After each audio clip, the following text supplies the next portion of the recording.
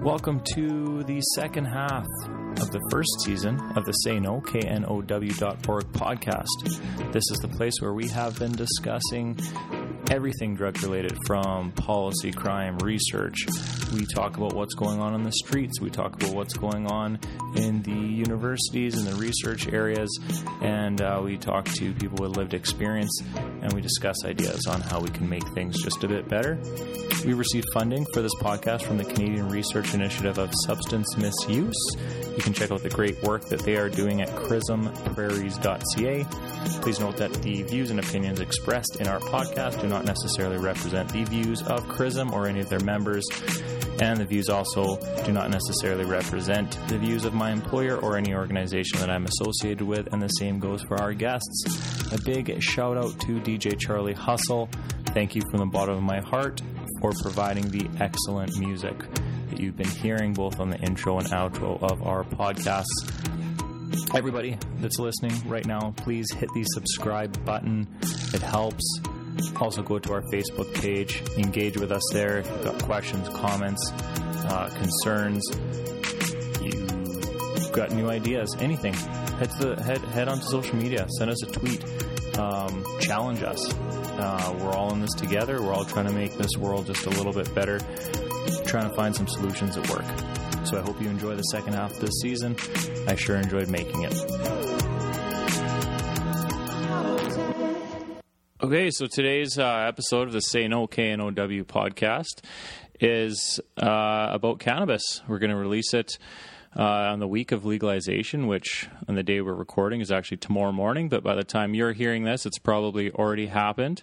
And I'm talking with a friend of mine by the name of James, and I've been trying to get James on the podcast for a while, so I'm really happy that you're here and we can kind of connect on this subject together. So thanks for coming on, James. Yeah, no problem, man. Anytime. So, James, is it fair to say that you would be a cannabis user, a connoisseur, or has it been a part of your life? Yeah. Yeah, for sure. I'd say I'm on the connoisseur side. I smoked pot when I was younger, through high school, kind of with my friends here and there, and dibble-dabbled in it. Kind of never really got too into it. But then once I got clean, I started using it more or less for anxiety to get me off some of the meds the doctors had put me on. Okay. And it just, it did wonders. So once that started, it was just like, well, I wanted to get off all my meds. So I just started to do more and more research and whatnot. And that's kind of been the way that it has been with medical cannabis in Canada. Oh, for sure. It's all like experience. Yeah, it's experience. You got to do your own research. Yeah, exactly. And people can, these big companies can come in and they can have a team of 100 people who are scientists or have a degree in botany or this or that, but if they've never grown pot before, and they don't understand the plant and how it works, then it's, it'd be so much more beneficial to have that, that guy who's been growing pot for 15, 20 years in a warehouse somewhere. Yeah, because supplying dispensaries. Well, unlike other, that's what they've been doing. Yeah, I mean, unlike other substances or medications or recreational substances even, it's pretty rare that there is a time where there's kind of an illicit market, or if you think about regular medication, for example, like there's nobody that's going to have more expertise than the scientists that help develop the product, and they've been testing it and they do double-blind studies and all this stuff. But when it comes to weed, well, people have been experimenting using recreationally and medicinally for ages. Yeah, and that's how it is with so many street drugs, right? Yeah. You mentioned they've been used for hundreds of years, opium, thousands of years, right? All that stuff. Like I even heard of families in Afghanistan in the mountains they actually will, if they don't have enough money or enough resources to feed their families, they will give their kids opium because it suppresses your food, your want to eat. Okay. And they will supplement the food with opium. Is that right? Basically, probably... so they don't have to get as much food for the family, so they're not as hungry. Basically. Jeez, that's pretty sad. Kind of messed up. It's really weird. Well, I know that in in Peru and stuff like that with the cocaine plants, that's how it started. I mean, chewing.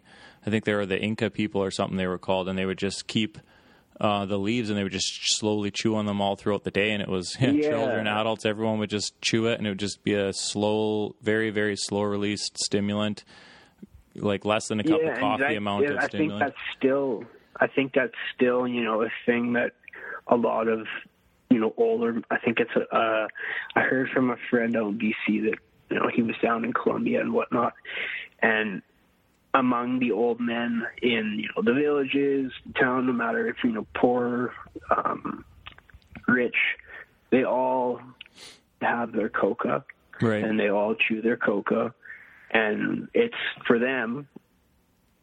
It's like cannabis is to us, right? So he's telling me a story about how his buddy went down there, because right now they're going to be the ones doing. They have this crazy law that they can basically make crystalline, and they're going to be able to do CBD and THCA crystalline. So a lot of that coca crop is going to be turning into cannabis crop. Oh, interesting. And so a lot of the companies from Canada who want good pot for their extracts are probably going to start going to Colombia. Oh, cheaper production probably as well. Way cheaper production.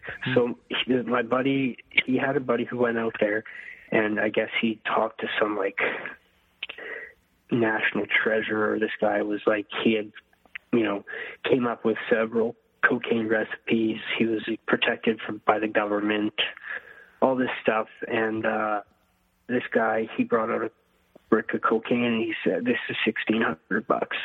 You want a brick here?" And then the guy pulled out this hash, and the hash, I guess, was, it was just about as good as any full melt hash you would get, which is really high quality. Okay.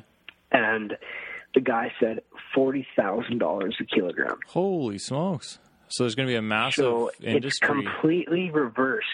Interesting. Down there. Yeah, it is very interesting. So cool people times. are kind of branching out around the world and finding these niches. Yeah. And hitting them. So it is it is crazy that there is an illicit market that is going, without a doubt, going to stay, alive and thrive. Okay, well, this whole thing. I think. Let's talk a little bit more in depth of that in a minute. I just want to touch on something that you first started on. You'd mentioned that you used cannabis as part of your recovery plan. Yeah. So you struggled. Sure. You struggled with some addiction issues. Is that fair to say? Yeah, I was struggling with opiates and crystal meth. Okay. Or crystal meth, was further on into my addiction. I got hooked on opiates when I was late teens, and about 17, maybe 18. And I was, solidly addicted to them for about 6 or 7 years. And what were you using? And I was using intravenously. Oh, wow. Hydromorphone. Well, the easiest to get are the hydromorphone beads. So that's usually what you would get. A little dilaudid. Oh, what, sorry? The dilaudid 4s. The dilaudid 4s? Yeah, that's what I started off with. And then it just kind of, it progressed from there and then into heroin. And once I found the right heroin, it was kind of game over. Oh, is that right? I had gotten clean, and then I found this heroin, and this heroin did more to me in a month and a half than any of the other substances have done to me in the periods of time that I had been on them before I'd gotten clean, because I'd probably gotten clean 10 times throughout my addiction before I actually got clean for the last but it's been about 3.75 years now. Okay. So it's been quite a while.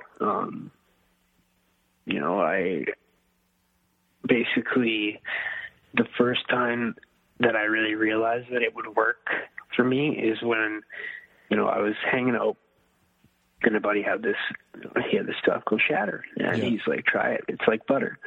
I was like, okay. He's like, it's very strong. No, he's like, don't hold it in. And me being just an idiot. And this is Shatter. This is a cannabis product you're referring to, right? Shatter. Yes, it's a butane hash oil. Okay. So it's what they do is they take the plant, they basically pull the butane through the plant, that pours into a reservoir, and then they put that onto parchment paper on a rack into a what's called a purge oven, back oven, purge oven, whatever you want to call it. Yeah. And then they purge it for about a week, and they purge all the residual moisture and hydrocarbons out of that piece of resin. Yeah. And then you take that resin and you vaporize it.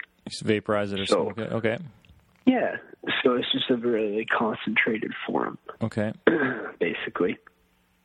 And so had you been using cannabis like your whole youth life kind of thing as well? Yeah. I started a little bit late. Maybe I guess not late. I guess the end of grade 10 I kind of started smoking, and then grade 11 I was smoking kind of more or less, on the weekends with my buddies. Grade 12 it got to be kind of like a daily thing. Right. And then after grade 12 it was a daily thing for about a year until the opiates took over, and then I had no money for weed. So it was just, you got to pick one or the other. And right. It's always going to be, if I had extra cash, then sure, but when you're hooked on pills and stuff, that's where your cash is going. An opiate addict, you don't have extra money. So, right. Yeah. Okay. But it gave me this feeling of almost the same. It wasn't the same feeling that the opiate would give me, but it gave me the same relaxation that the opiate was giving me. Okay.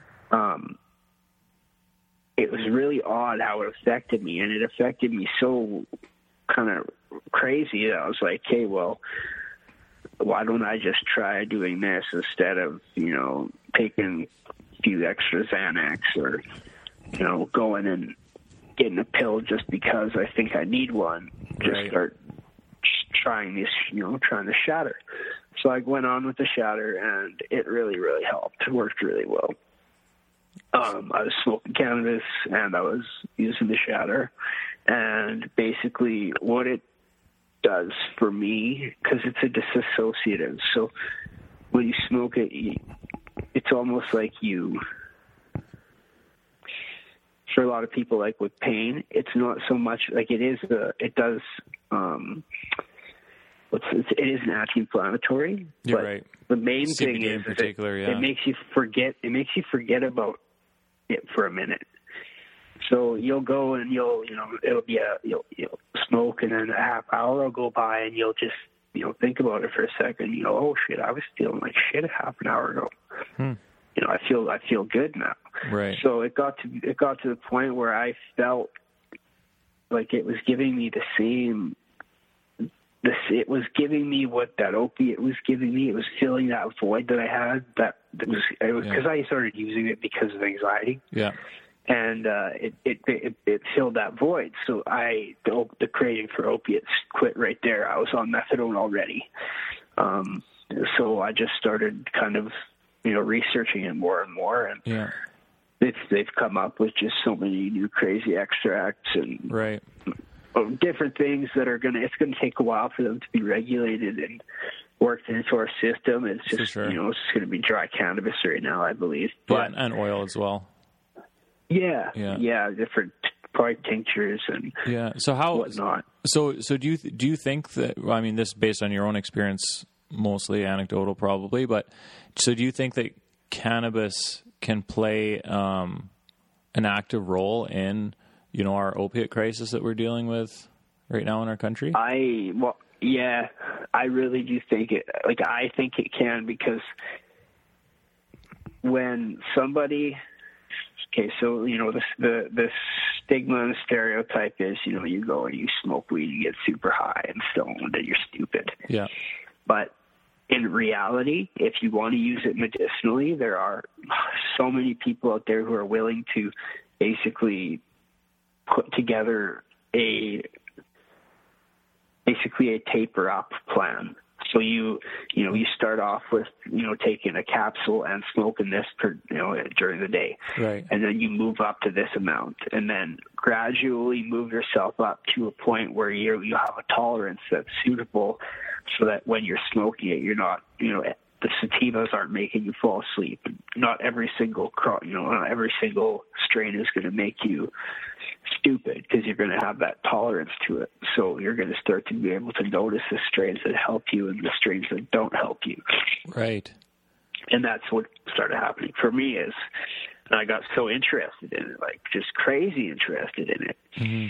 So I just started, researching it like crazy, and basically it kind of just took off from there. And I just wanted to meet a bunch of people, and I wanted to go to BC, and I wanted to work at the, extract, lab facilities. And yeah. And well, I was obviously just kind of all crazy into it. And then it just, you gotta be a little bit, you got to be quiet about it right now, I guess, too, right? Yeah. So the companies that are working, they're not going to want anyone talking or, knowing basically who they are or where they are until they get their place in this until industry, they find right? until they find their role in kind of a legal regulated market.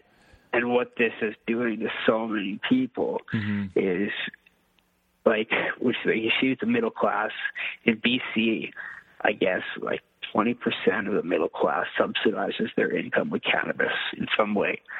So whether it's be brokering cannabis to a dispensary, or having their ACMPR and selling their extra cannabis to a dispensary, or being a DPPL, which is a designated person's production license. So you are a grower for,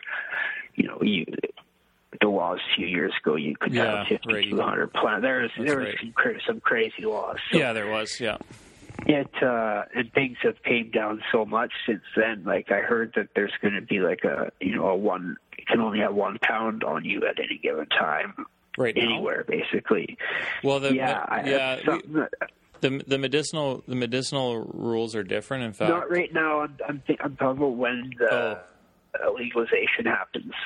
Oh, I see. That one. So, and that's like, somebody had told me that was for stores as well. No. And for no. No. You see, that's not what I thought either. I was like, it probably has to do with just the public in general, and I don't even think the public can carry a pound on. Yeah, no. So somebody with a medicinal license, if you currently have a medicinal license, you're kind of grandfathered in under the Cannabis Act, so you're actually able to consume the amount, whichever's less between the act and what your doctor prescribed you. That's how much you're allowed to carry out in public. So so someone with a medicinal license could technically carry more than somebody like that doesn't have one. I have a medicinal license. Yeah, so you'd be able to. That's something that I'll be able to kind of. You'd get experience. You're actually able to carry your full medicinal amount plus the amount that you can carry as a recreational user. So So right now the act is, it's legal possession for 30 grams of dried cannabis or whatever the equivalent is, right? So because there's solids, there's cannabis solids like you talked about with shatter or whatever would be considered a solid. There's oils, there's dried cannabis versus fresh cannabis, there's plants, there's seeds. So then exactly. So the act, I was actually thoroughly impressed. I mean, we just had to take some training that was put together by the federal government here. Like, all police officers in the country had to do it. So we all did it over last week. Everyone crammed it in.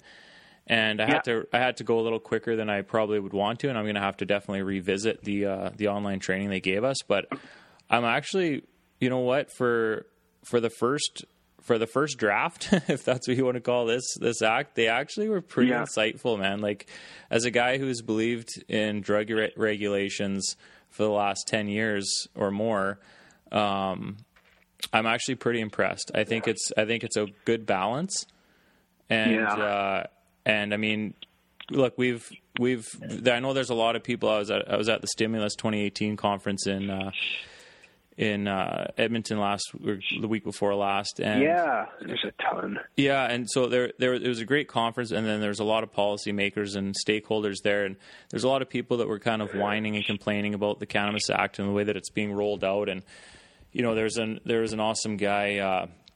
I can't think of his name right now, but he was from England, and he was part of Transform UK. And so they're kind of a drug regulation nonprofit organization, and he's written a few books and a blueprint on regulation for the UN. And anyways, he was like, "Hey guys, like, slow down here. Like, you guys have done something that only one other country in the world has been able to do. Yeah. So let's just calm down and be happy with what we have. And then, laws are fluid documents. Like, they're living documents. They change over time. The courts will soon start to interpret, okay, what does this language mean? And we'll go from there. So, yeah, like, not only as a cop, but as somebody who believes in drug regulation, I'm thoroughly impressed with the way they've rolled it out so far. Like, I mean, the policy. Right. The policy. For me, it's just I gotta wait till it happens. Yeah, wait till how things go. Yeah, wait till it happens. Well, you were talking about, so you'd mentioned, and I'd like to hear your perspective, because I don't know if I agree with it, but I definitely would like to hear your opinion on, you'd mentioned you don't think the illicit market is going anywhere, and I just want to kind of hear your perspective on that. So, right now, I'd say 50% of medical card holders don't buy from their LPs. Right. Simply because of quality. Well, so okay, let's talk about that for a sec. I agree that I know that's definitely a fact. I think 50 is even being generous, but the access was garbage, man. Because you have to have a credit card. Completely. You have to have a credit card. So I mean, you're already then pandering to only whatever percent of the population can have a credit card to buy. Exactly. Some people can only afford to get a gram a day. So what happens to them? They can't order in the mail their months or their 2 weeks worth. They have to go to a dispensary or to a dealer and get it because they don't have the means. Yeah. So for our listeners that don't know, like currently the way to obtain your medicinal marijuana license is you sign up with one of the licensed distributors once your doctor fills out the right paperwork, and then you go online and you purchase it online. And obviously, to buy anything online, you need a credit card, and then they send it to you in the mail. So I mean, it works really well for people who are in the middle class who have access to good credit and are able to access it that way. It's convenient, it's discreet, comes in the mail, it's perfect.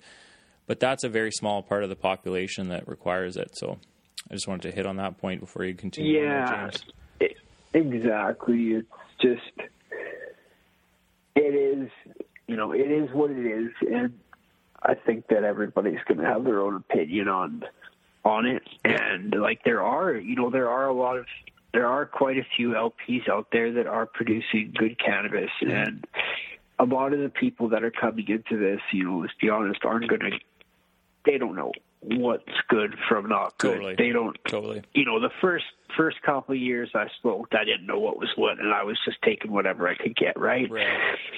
So until people become more educated on it, I don't think that a connoisseur market is going to flourish, but there's always going to be that connoisseur market there for those guys that are running it and using it right now.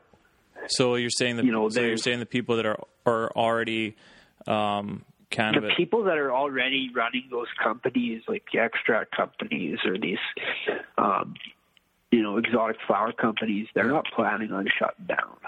Right. That's just, they're just going to start doing direct sales to patients. Right. That's what you think will happen. Okay. they're going to skip out the dispensaries. Well, half of them already have. They've sent out emails saying we're doing direct to patient now. Here's the new menu. Here's the new pricing scheme. But that's all still we're doing things a little bit differently. That's all. It's it's completely unregulated, but their customers already trust them. Is what you're saying? Yeah, completely. Right? And that's the thing is you got to go with somebody who has a decent rep and has a good rep and has always had a good rep. And a lot of these guys do really try really hard. They get every single batch. You'll get lab tested at MB Labs, which is a Health Canada approved lab on the island, I believe. So a lot of them a lot of them pay for their own testing to get done. Even though I'd say about 70%. Oh, really? Yeah. Oh, wow. Especially the extractors, because right now there's a lot of competition. So the best flower is going to make the best extract always. Right. And people are putting their entire gardens into the extract and not actually curing and selling any of it dry. Yeah. They're actually committing the whole gardens to batches of shadow and batches of full spectrum, sugar waxes, different types of things that you can get out there, different types of extracts that you can get. Rather than just using stems and leaves and all that shit, they're exactly. There's quite a few big companies out there that there are a lot of companies that do hand trim, but the companies that don't, basically what it is, it's a big drum that spins, and on the outside of the drum are blades that constantly go. It's like a cheese grater. Okay. So a lot of the trichomes are getting ripped off the plant. A lot of the stem, a lot of the leaf content is getting mixed in with the actual flower content, and it burns black, and that's just, it hurts your throat. You don't want that. Yeah. So it's just, there is these two different markets out there. There's a market for people who are just kind of getting into it and just going to start, now that it's legal, we can smoke weed on weekends and they don't know much about it. The stores are going to be great for them. Right. But especially for people who are patients, mm-hmm. they already have someone. They already have most of them. They already have somebody, and they, for them to go and pay more right. for something from the government, pay taxes on it when they could have it express posted to their door, right, with no tax.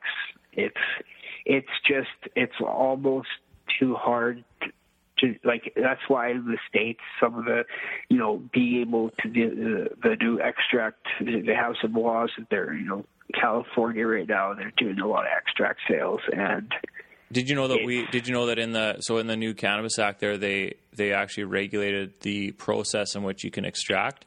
So you're not allowed to use any solvents or any butane or anything like that. It has to be a natural process. So could they sell rosin? Yeah. Yeah.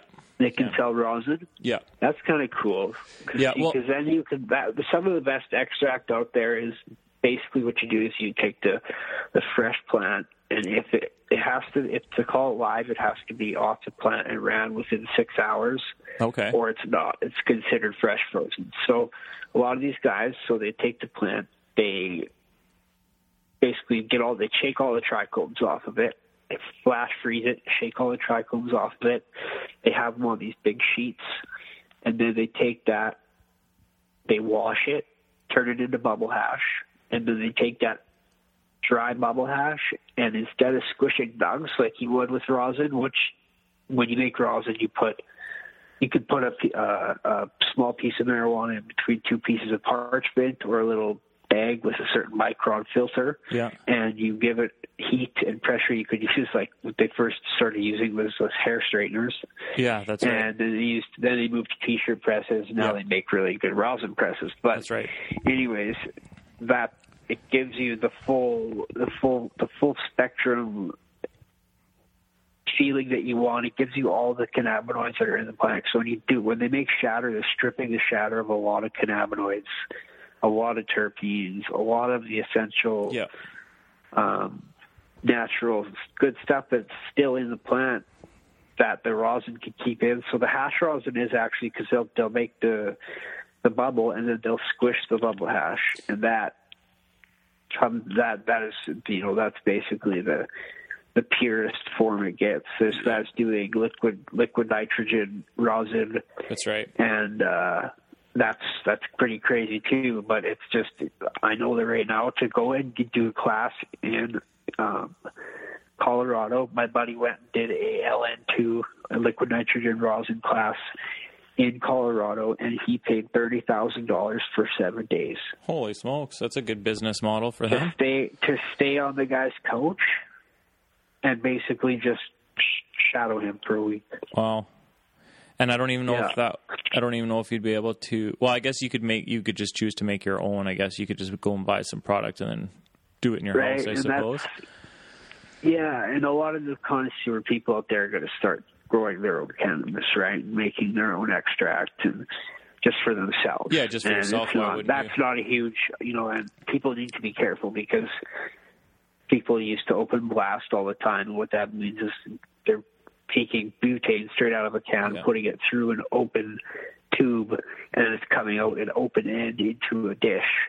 Right. But now they have a lot of the guys, all of them. And that's going to be illegal in the cannabis. It already is. Yeah, it already is illegal, right? Yeah. So a lot of these guys now, the only thing that they could use is closed loop. So they have these big, heavy duty, $5,000-$10,000 systems to call them with. It's all stainless, titanium, stainless steel column with big latches and big heavy duty stuff they got vacuum pump hooked to one end, and then they got a vacuum pump hooked to the other end. So basically what they'll do is, instead of just putting the butane through the plant and stripping the cannabinoids from the plant and letting it run down and out the bottom, they're actually hooking the vacuum up to the one end and they're sucking it through.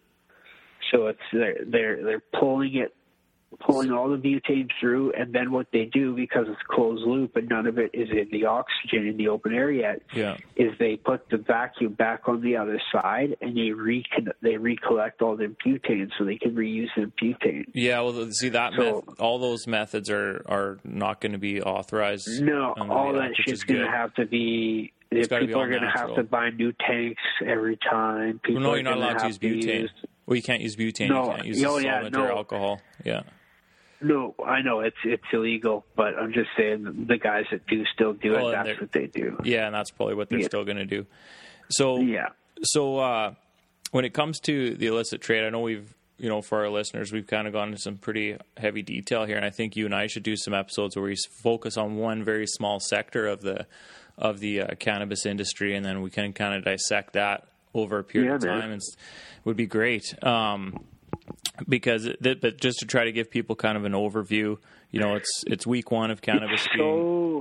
It's so in depth. Like this whole legalization thing is just, it's the fact, just from the economic level. Oh yeah. That's, just that alone, people don't understand the effect it's going to have on people. Well, it's exciting times. It's exciting times to be alive. It is. Like, it really is. Like, it's the same thing as when the prohibition of alcohol ended. Like, this is a huge day, and it's crazy that we get to be, the ones who get to experience it. So I want to share, because you brought up the prohibition of alcohol, I kind of want to share my thoughts on what I think is going to happen to the illicit market. And of course, nobody knows for certain because these are all just theories. Exactly. I know a lot of the police, jargon and conversations are comparing a lot of and even when they drafted this legislation, looking at what happened in the States and what worked and what didn't, and really delving in. One of the things that I don't think was really taken into consideration is that a lot of the states that legalized marijuana, they didn't have a medical market before. because that was illegal as Exactly. well. Was Canada's Exactly. weed's been legal for medical purpose in Canada for 10 years, almost 8 years? Yeah. So I think just over, and so we've kind of had this industry like build up, and now all of a sudden we're moving to regulate an industry that already exists. Exactly. There's so many people who are already educated on it. Exactly. So they're fighting back, and they don't want to lose their jobs. They don't want their businesses to end because, technically they've been running a legal business the whole time, and they their business should end. But at the same time, a lot of these guys are good guys with families who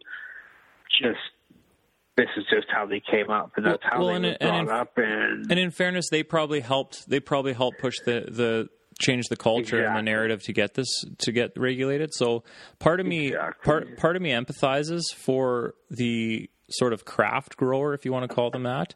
That's who I'm speaking of. That's who you're. There's guys out there who are cropping out hundreds of plants, and they're selling them for $1,000 a pound. That's not what I'm talking about. No. Those guys are done. They're done. Yeah, so that's the real organized crime. That's the real organized crime. I think those guys are done. Yeah. They're done. Yeah.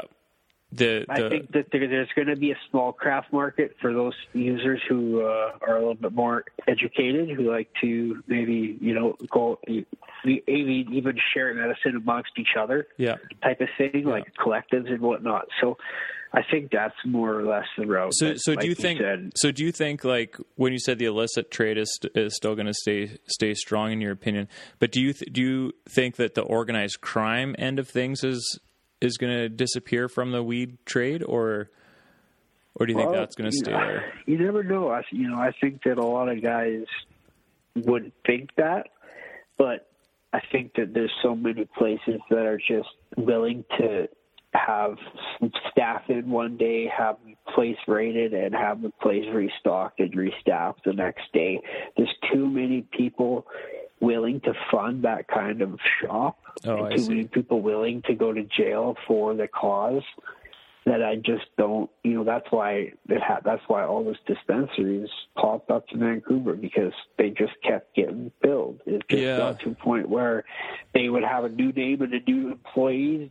New employees, new name, and new boss the next morning after they got raided with different product. Right. And they would go from weeds to weed. It's not. It's kind of ridiculous. And there's a lot of people are going to just have to go with the flow and maybe look for a job in the legal market and whatnot. Right. And a lot of people.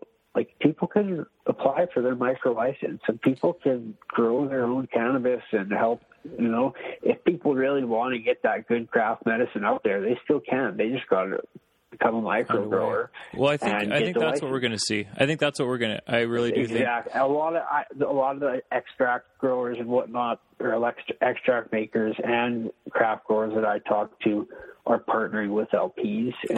That's good. That's exactly what's happening. So the big company latches on to someone who's already kind of got a clientele base. Yeah. Well, that makes complete sense then. So that illicit market would start to diminish to an extent. Exactly right, over time. But I just think right off the bat that I think it might hang around. It'll hang around for a bit. And, for sure. It's just it's sad for some people, and it's good for others. So it just depends on whose shoes you're looking from. Yeah, I think it's one of those things, right? It's good for the majority. There's definitely going to be some of these some of these renegades that really did help educate the public and really did care. Like they weren't connected to the organized crime ditchweed that was. Well, look at Dana Larson. Dana Larson's a good example. I met him a couple weeks ago. How many fucking hours and how much money has that dude put into this? Yeah. Right? Yeah. And Mark Emery, just like the guys that have actually gone to jail, Mark Buffalo, there's guys who really you can tell, they need the plant, they need the medicine, and they've been prosecuted for obviously selling it, doing what they're not supposed to do, and it's, say what you want, but it's the law, right? Yeah. So, yeah. Well, it's funny because a lot of people are going to get caught, and a lot of people aren't. Right. And it's if you want to take that risk, then that's a risk that you gotta. If you get caught, you're going. Something's going to happen, right? So nothing lasts forever. So, right. Yeah, exactly. Nothing lasts forever. So what do you think? What do you think about? What would be your opinion? Let's say we've got a street in Saskatoon. We've got somebody who spent the time, and the energy, and the resources, and the business plan. They were able to snag one of our 7 licenses here in Saskatoon. And then just down the street, though, there's an illicit dispensary still up and running. Now, the general public isn't going to necessarily know the difference between the two. Do you think so? How is that fair that half of the business is going to be going, at least half is going to the illegal shop where the person this, and that's the thing, is it's not really fair. It's just how it is, and people are just. I think what's going to happen is that the stores, for them to, for the first couple of months, it's going to be hard. But I think that after that, there's not really going to be too many, unless we're a bigger city. There's not going to be too many actual illicit stores around, just because it's too risky. Right. There's going to be a lot of online sales, a lot of online sales. Yeah, I think that's going to be huge. The online market's going to be huge, man. Oh, it is huge. And I guess right now, a lot of the cannabis that the shops in BC are going to be starting with is all black market cannabis. Online. Yeah, it's all of the stuff that the stores have to start out with. Yeah, is black market cannabis. Like even the legit stores? The first round, they have to fill the... I don't think you're right, man, because they'll lose their license. I don't think so. I don't think so at all. I think there's a couple of guys out there that they've got too many companies, and they're too well known to... I don't know, just to bullshit me like that, right? Well, that's it, dude. That's it. Think about the risk you're taking. You're risking actually losing your legal license, which is going to be worth millions in the long run. You're going to risk losing that over making a few sales in the first week. Oh, like I know most of the ones in the province have come out and said, like, we're not going to be prepared. I think what he's saying though is like the government has somehow bought cannabis from larger ACMPR growers who aren't LPs, that maybe aren't completely in the system, and that there's people that know that, this kind of maybe one of his gardens got bought by one somebody. The only way a store owner, or the only way that store owner could go direct to a grower and say, listen, I want to buy from you. No, they can't. No. They can't do that, and I don't think they would risk it. I know it's illegal, but they could do it. Well, yeah, but you're risking losing your livelihood. You're going to get shut down, but there's going to be people who are going to try to push I don't know, man. Push the envelope. I don't as an entrepreneur as well as a cop. I don't think you'd risk your. Not your business. Yeah. I don't think people that would have a that already have something going and have a good business. Well, if they've got a legit license, like the ones here are set up, they have all their, they're able to get their demand filled, then great. Yeah, well, the ones here are just not going to open, right? Like smart business practice, you don't open until you're able to provide your customers. You don't want to open the first day and run out, because that's bad business practice. They already, like I said on H Street, he said if he opened tomorrow, his business would be done in a week. Yeah, so that's not good business practice. No, right? So you give people medicine, some people recreational, whatever you want to call it. something for a week and then you got to kind of cut that resource off. It doesn't make people happy. Yeah, look, man, I know you got to run here, so I won't keep you much longer, but I think it's important to let listeners know, like, if you're going to buy from one of the local stores, this is recreational weed. This is not medicinal weed. No. There is a difference. The difference is the fact that, I mean, you could use recreational marijuana to help your whatever it is you're dealing with, but that's not the purpose of the store. The purpose of the store is to sell items to a consumer that they want. If you're looking for medicinal marijuana, that side of the industry is growing huge right now as well. And we're looking at, we're starting to see, I know that there's at least one healthcare plan, like employee health plan insurance, that is going to start covering medicinal weed. Like, that's kind of the angle. If you're going through medicine, go through a doctor. I've worked at a dispensary, and when people came in and they proved that they were on social assistance, they get a 20% discount type thing. That nice. Was like all through. There's this Greenleaf program. It's it's an online till system to run. It's an inventory system. Yeah, and they were doing that's that. What they would do when I was at the dispensary. So but it's all so much stuff is going to change, and there's so much stuff to talk about. It's just, there is, man. It is, but it's not medical cannabis, and if you are looking to get or talk to somebody who specializes in it, find and that go online, check out, just Google it, and I'm sure that there's going to be, there's in Saskatoon we've got a couple spots that they can help you get the license if you have the ailment. So and sometimes your doctor was willing to give you the prescription himself. So if that's the case and you can move more in that direction and that's what you want to do, then that's great. Like for me, I'm gonna continue to get my ACMPR and to be on the medical side. I don't think I'm going to.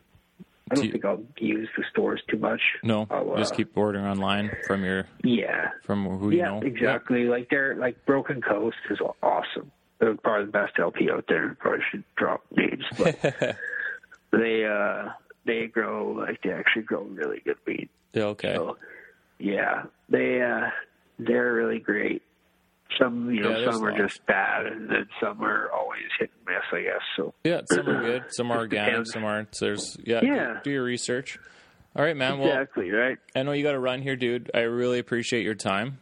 No, for sure, man. I want to have you on. We kind of went down a bit of a rabbit hole there on some pretty in-depth topics. But let's get together again and just have a few episodes. Let's just talk about weed and dive into just a very small part of the market.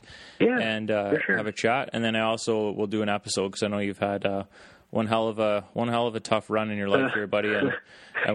And if you're willing to share that story with people, I think there's a lot of lessons that we can all learn from it too. For sure, man. Okay, dude. Thanks a lot for coming on, James. Awesome. Well, you have a good night, man. You too, buddy. All right. Take care. Thanks a lot. Yeah. Bye. Ciao. All right, guys. Well, that was a friend of mine, James. We've known each other for a little while here, and like I said, we're going to do some episodes in the future together. We just kind of wanted to do just a crash course. I didn't know where the conversation was going to go. I mean, it's legalization week, so it's an interesting time.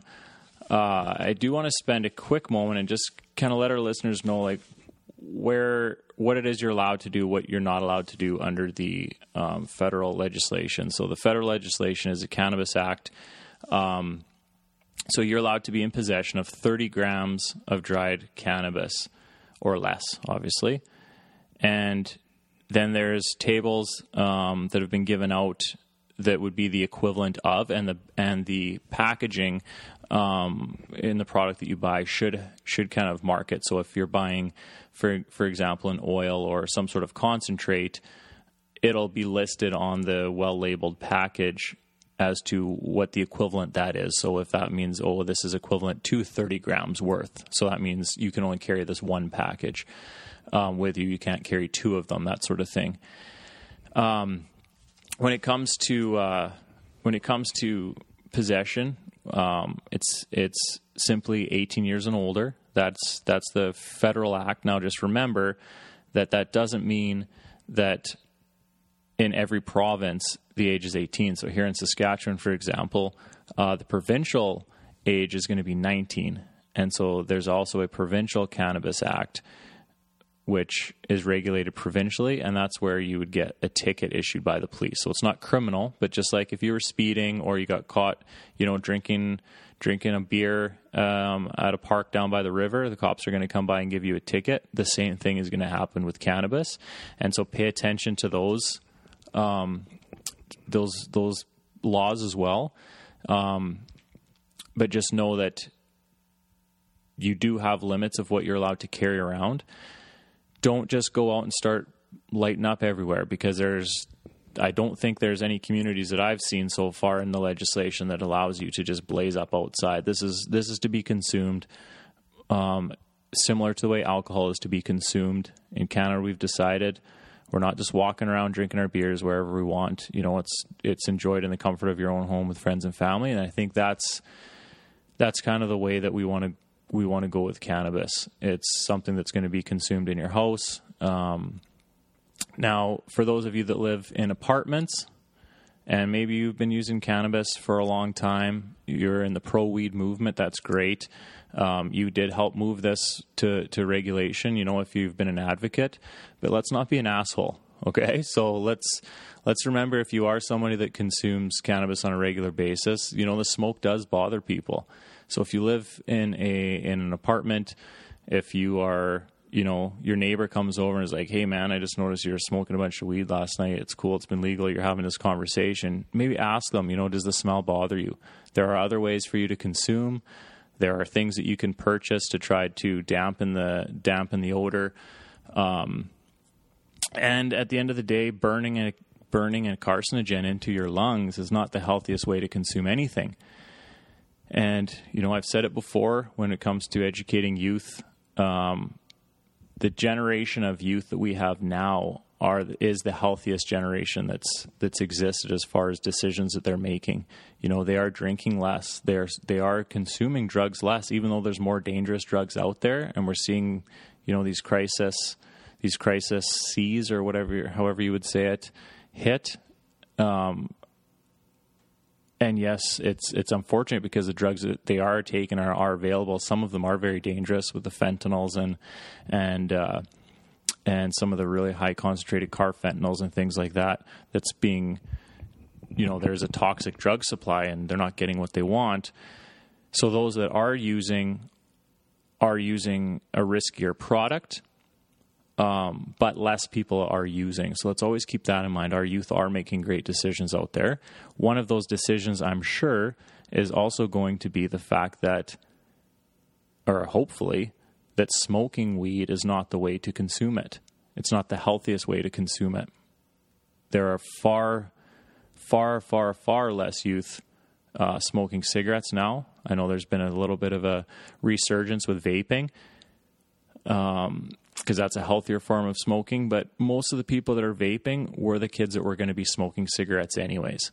And so even they are choosing a healthier form of consumption, which is really what we want, especially when we talk harm reduction. So with cannabis, let's just remember there's multiple ways to consume your product. Start low, go slow. That's the easiest slogan. Make sure you tell your kids about that. Please check out our Facebook page and our website. We put some tips. We put some tips on there that were released by our friends, by the Canadian students on sensible drug policy, I think it's called. You can find the link, and I'll put it in the show notes as well. But they have a toolkit that these students, university students, created. And trust me, I've done my research at what's available out there. I have no affiliation to this group. I mean, I met some of the great people that helped draft this document, and let me tell you, it's one of the best resources that I've found, not only as someone who likes to educate, but as a parent It's very, very easy to read, very easy to understand. It focuses the language on, positive ways of talking to our youth. If you are to use, this is how to do it safely. Set your values amongst your family, that sort of thing. So have a read. It's their toolkit. It's really well written. One thing that I did want to mention that I just learned today during my training on our Saskatchewan Provincial Cannabis Act legislation is consumption on schoolyards is one of the biggest fines you can get. So if you're going to be smoking weed at school, you're going to be hit with a $1,400 ticket. So I wouldn't be doing that, and that would be on top of using underage. If you're smoking in a car, you're looking at about a $360 ticket there as well. So, you're not getting criminal records, but you can still get hit with a hefty fine for some of this behavior. So keep that in mind. Please consume responsibly. As always, check out our Facebook page. Like us at SayNo.org, and remember it's KNOW. And check out our website, SayNo.org, and please remember to subscribe to this podcast wherever you get your podcasts. Thanks for listening. I hope you learned something from James and my conversation. And take care, and we'll see you soon.